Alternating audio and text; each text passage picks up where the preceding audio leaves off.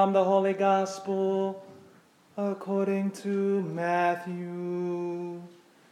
Glory to you, O Lord. Jesus took Peter, James, and John, his brother, and led them up a high mountain by themselves. And he was transfigured before them. His face shone like the sun, and his clothes became white as light. And behold, Moses and Elijah appeared to them, conversing with him. Then Peter said to Jesus in reply, Lord, it is good that we are here. If you wish, I will make 3 tents here, one for you, one for Moses, and one for Elijah. While he was still speaking, behold, a bright cloud cast a shadow over them. And from the cloud came a voice that said, This is my beloved Son, with whom I am well pleased. Listen to him. When the disciples heard this, they fell prostrate and were very much afraid. But Jesus came and touched them, saying, Rise, and do not be afraid. And when the disciples raised their eyes, they saw no one else but Jesus alone. As they were coming down the mountain, Jesus charged them, Do not tell the vision to anyone, till the Son of Man has been raised from the dead.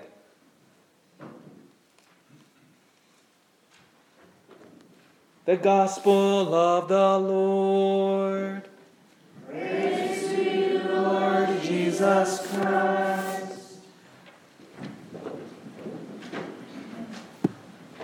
Good morning, everybody. Praise God. We're all sleep deprived. Oh, you should have seen Portola. They were a mess.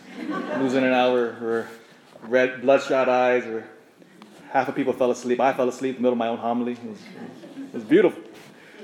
But before we dive into these amazing readings, the second Sunday of Lent, just a word. As we began last month, I've been offering catechesis in the evening on some theological topic, and we started, of course, on the talk about the Bible and the history of the Bible and how sacred scripture, the Holy Bible, is the most influential book in the entire history of humanity, and how every single one of us are beneficiaries of the revelation through the Bible. Why our great nation, what it is. And so, this week, or not this week, but this month, the next talk will be a continuation of that theme, focusing on the Bible. And this time, though, the title of the talk, and I'll invite everyone to come, is How to Read the Bible Without Becoming a Heretic. Without becoming a heretic, why? It was prompted by a conversation I had with a lady in Portola. I was trying to evangelize her, trying to invite her to the faith. And she said to me straight up, I don't need to go to your church. I don't need the Pope. I don't need bishops. I don't need any of you guys. I said, why? She said, I have the Bible. I said, oh, good. I'm glad you have it. But then how do you know if your interpretation is correct or not? And she looked at me dead face, serious, in all seriousness. She said, because I have the Holy Spirit. Oh, so I said, everybody else who disagrees with you is wrong, and you're the one just right. Yes, everyone else is wrong, just me and my Bible. And I just walked away after that. There was no reasoning with her. But it's a great question. Oftentimes, the people who knock on your door try to evangelize you to leave the church, right? What are they going to do? They're going to lob Bible verses at you, aren't they? Like grenades. And our disagreements oftentimes are because they'll take one verse of scripture to articulate a certain teaching. But the question is now, how do you know what is correct and what is wrong? And so in the next talk, I want to focus on the principles of how we are called to read the Bible. Otherwise, we run the danger of becoming heretics. Because notice, what did Jesus do? Remember last week's reading. What does the devil do to Jesus when he's tempting in the desert? Notice what the devil did. The devil throws scripture verses at Jesus, doesn't he? And then Jesus counters with the proper interpretation. And so I think a lot of our mess with our separated brothers and sisters is because there's a wrong interpretation somewhere. And so how do we know we're correct? And that, my friends, is what I want to focus on. That there's a way to read the Bible correctly. So, FYI, that's kind of coming down the pipeline. In the name of the Father, and the Son, and the Holy Spirit. Amen. Second week of Lent now. How is your Lent going, by the way, everybody? Yesterday someone said, "Oh, it's going great, Father." I said, "Liar! You're a liar! You're not doing it right." Because if we were to answer that question correctly, if we're doing it well, we should say Lent is going horribly. Lent is terrible. And I've been talking to many of you, and many of you have been doing amazing things. Many of you are giving up coffee in the morning. Many of you giving up sweets, chocolate. Many have given up social media, which is a great thing, by the way. Giving up social media for a time. Many of you giving up alcohol. Again, another laudable sacrifice. Many of you have increased in your prayer time as well. Our daily Mass attendance in Portola has increased, and even our daily Mass here. Our prayer time, people are giving more towards charity. I even spoke to one person. One of us is, they've given up their bed for Lent. Sleeping on the floor. I said, yes, good. Because why? If you notice, try sleeping on the floor, by the way. You don't sleep all the way through the night. You wake up every 2 hours or so, tossing and turning because there's no getting comfortable. And they offer that up in prayer. But the question is, why? Why do we do these things? Why? Well, I told the people of Portola this morning, I said, well, you could have easily stayed in bed. All of us are sleep deprived in here. Huh? If someone were to run up to you right now and said, hey, why are you at church? How would you respond? You don't have to yell out your answer, but just picture that in your mind. A stranger, a family member, a friend, a coworker says, hey, I know you're Catholic. Why do you go to church? Why do you go to Mass? How do you respond to that question when challenged? I want that question to linger in the air for a moment. Why? A couple months ago, right before Christmas, I was invited to go to a Christmas party at St. Albert's. You know where St. Albert's at in Reno? It's North Reno. It's near UNR, not too far. I've become good friends with one of the priests there, newly ordained priest for Reno, and invited me to this Christmas party that they were having with their young adults there. The house was packed with a lot of these young people there. And of course, like at any party, I'm very strategic at parties that I go to. Right? I always go to the most important place at parties. I'm always near the snacks. Right? I hover around the snacks. I stay there. Which, by the way, if I ever turn up missing, by the way, don't call the police. Check the restaurants first. Okay, check the restaurants first. And I was sitting there enjoying myself, eating snacks, and I was having my third slice of pizza, and I was about to take another bite, and then a young man approaches. He said, "Father," introduced himself, and he asked, "How did you know you wanted to be a priest?" And there I was about to take a bite of my warm, delicious pizza. I said, "Oh, that's not a one-word answer." So I put the pizza down and I shared an abridged version of my vocation story because I can tell by the look of that young man's eyes that something deep is going on in him. And I can tell you wanted to go further, but when you're in a packed house at a Christmas party, it's kind of hard to get into a deep conversation. So I said, let's set up a time. So we met up for coffee a couple of days later in Reno, so I can give him my undivided attention. I can get back to my pizza. And he shared a powerful story. He had come back to the practice of the faith which he had fallen away from in college. Oftentimes for our young people, what happens when they go off to college? For the first time, they're away from mom and dad, they're away from the church, they're away from people hounding them. And just like high school, we can fall into peer pressure. That never quite goes away, by the way. The temptation to always go along with the crowd never leaves us. And he said he had fallen away from the faith and jumped head on into, as he called it, drugs and drinks and every bodily pleasure you could satisfy. But then what happens when you walk down that road? It never answers, and it never gives you the promises that it tries to hold up, right? That type of lifestyle always reaches a dead end, no matter where you go. Same ending. It fails its promises. And then this young man eventually, when the answers the world provided failed him, there was the voice of Jesus. You see, Jesus never leaves us, no matter how far we stray from him. Like a good mother and father, our Lord never abandons us, even though we abandon him. And this young man eventually saw Jesus for who he was, in a way very similar to what happened to Peter, James, and John here in this powerful gospel reading when they're on the high mountain. And it says here that Jesus was transfigured before them. The beautiful word in the Greek here is metamorphosis, also in English, meaning a complete transformation. My friends, Jesus here removed his disguise.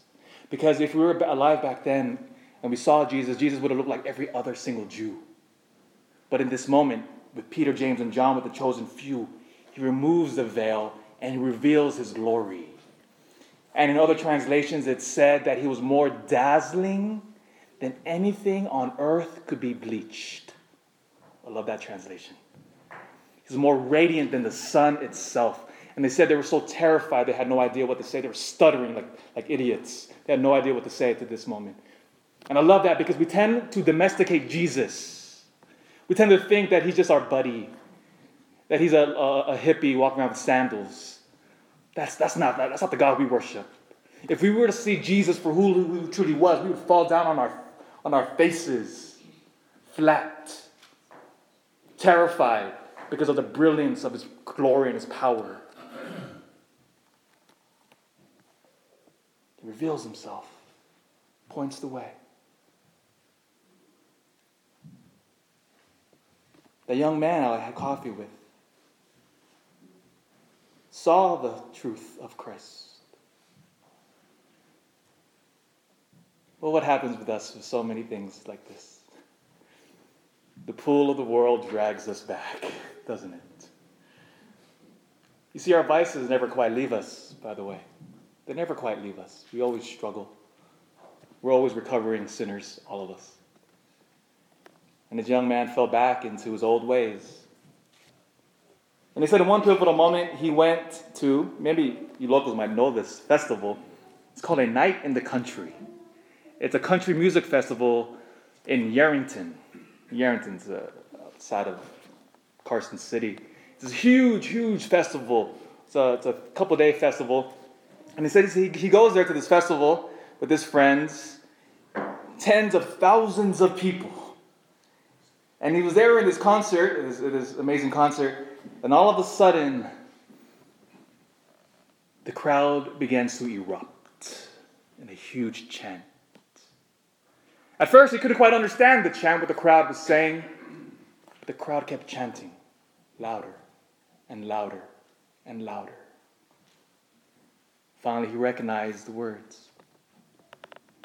Tens of thousands of people in unison started chanting, "Let's get messed up." Replace that word messed up with, you can imagine, it's an inappropriate word to use in polite company.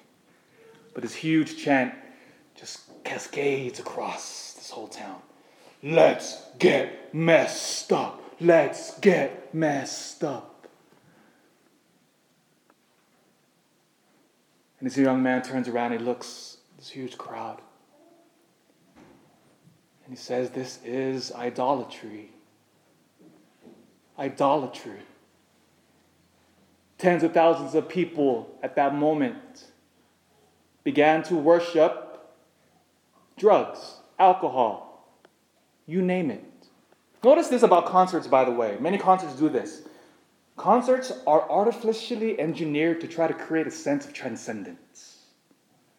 Why do you think they blast the music so loudly into the arena or to the field or to the crowd? It's deafening. You've ever been to a concert? It takes you 2 days for your hearing to come back, doesn't it? Why do you think they pump up with all these amazing lights and these pyrotechnics and the smoke to bombard your senses? Why do you think the drug culture is such a huge part of concerts? Because it's trying to take you to uplift you into this artificial sense of euphoria. This young man, Jordan, his name, like Michael Jordan, saw this idol worship. This is what he said, because I asked him about it.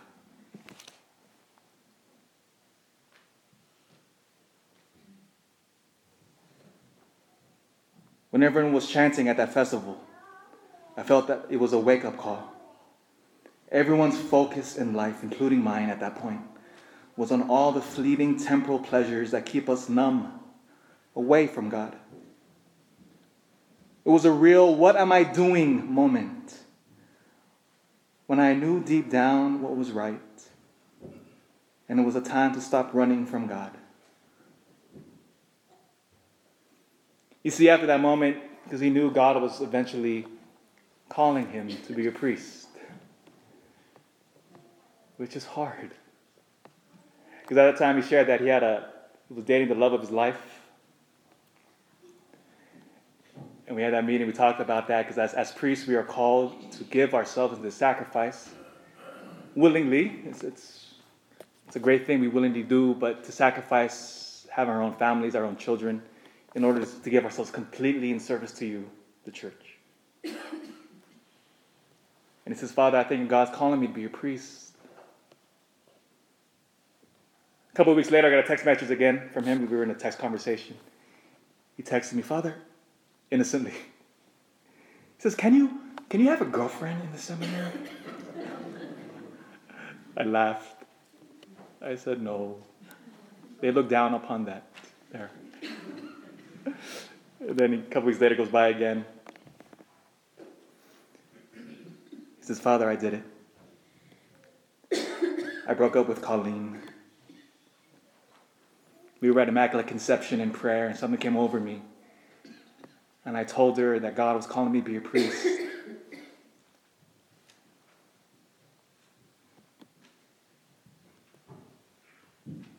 You broke up, Father." I said, "Good. Is God calling me to be a priest?" "Yes." I get another text message a couple of days ago. He says, "Father, how do you deal when your ex-girlfriend starts to date someone else?" I said, "Brother, there's no sugarcoating it. It's going to be a kick in the chest. Is God calling you to be a priest?" "Yes." "All right then. Go. God willing, he'll be in the seminary this fall." Why? Why sacrifice the love of your life? Why embrace a call? Why struggle with the moral life that as Christians we are called to live by? Why sleep on the floor? Why give up coffee? Why give more to charity? Why increase our prayer time? Why come to Mass? You see, we all have to answer that question, these questions that lay before us. Because if you answer that question with, "Oh, because it feels good," "Oh, because I find peace," "Oh, I do that, I go to Mass because I like the music," or "I like the people," or "I like the pastor," or "I like..." All of those answers, as good as they are, it's not the answer. And there's only one word to respond to any of these questions. The why. And it's Jesus Christ. Jesus. Jesus, Jesus, Jesus. Because as we hear, and I'll end here, after God reveals himself now, notice what he says. This is my beloved Son. Listen to him. And not anything else. In the name of the Father, and the Son, and the Holy Spirit.